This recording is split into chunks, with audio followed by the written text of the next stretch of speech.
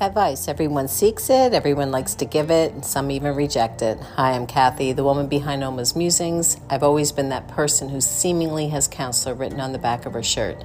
My husband always tells me how people just come up to me and spill their guts. So listen in on some of my musings, all the thoughts that roll around in my head, mostly while I'm on a walk. Remember, you can take what you need and leave the rest. Be blessed.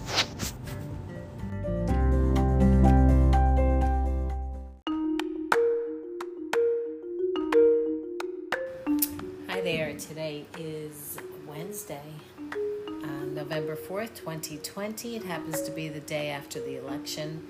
And as I was going through my voice memos, the next one in line is one that's called Prayer and His Timing. And I believe I recorded that on August 26th of 2018. So this is very relevant for today because of what we're going through. The candidate that we wanted doesn't look like he's going to win, and there could be a lot of big changes in our country, and it's very scary for Christians. So, but I have to go back to what I talked about prayer and His timing. I hope you listen in too.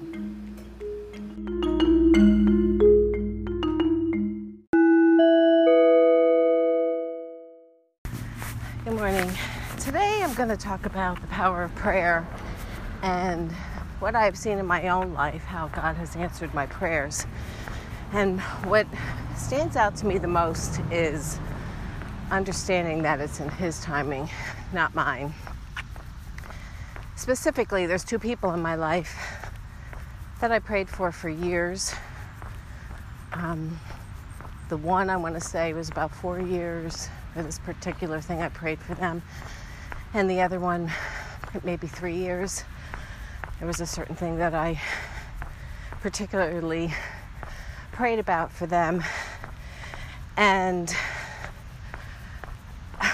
God's answered my prayers in both instances, and just in a matter of the last few months.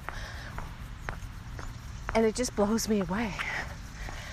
And it just tells me how when we pray to Him and we give Him our burdens, we are trusting Him with the outcome. And that includes His timing. We want to see immediate results, especially if we're praying for someone to come to God, to accept the gift that Jesus has given them, to accept the freedom that we see when we turn our lives over to Christ. We want to see someone's angry, bitter heart be transformed, because there's so much freedom in that as well. Because having a heart like that is like living in prison. It's just so dark. But we have to trust in His timing. And I've said this before. He's omniscient. He's omnipresent. He's the Almighty. He loves that person more than we could even love that person. We can't even begin to love that person the way He loves that person. So when we pray in His will, and both of those things are in His will, He says, "Thy will." He doesn't say "Thy will be done," but He says that He will honor that prayer. So we can't get discouraged when we don't see an answer right away. We just have to trust, because we don't know what's going on in that person's life.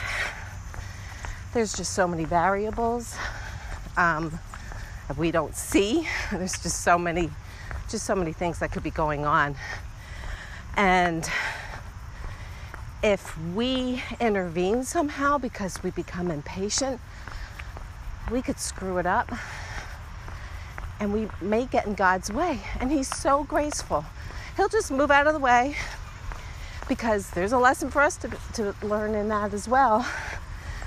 But He just will move out of the way, Let us try to do our thing.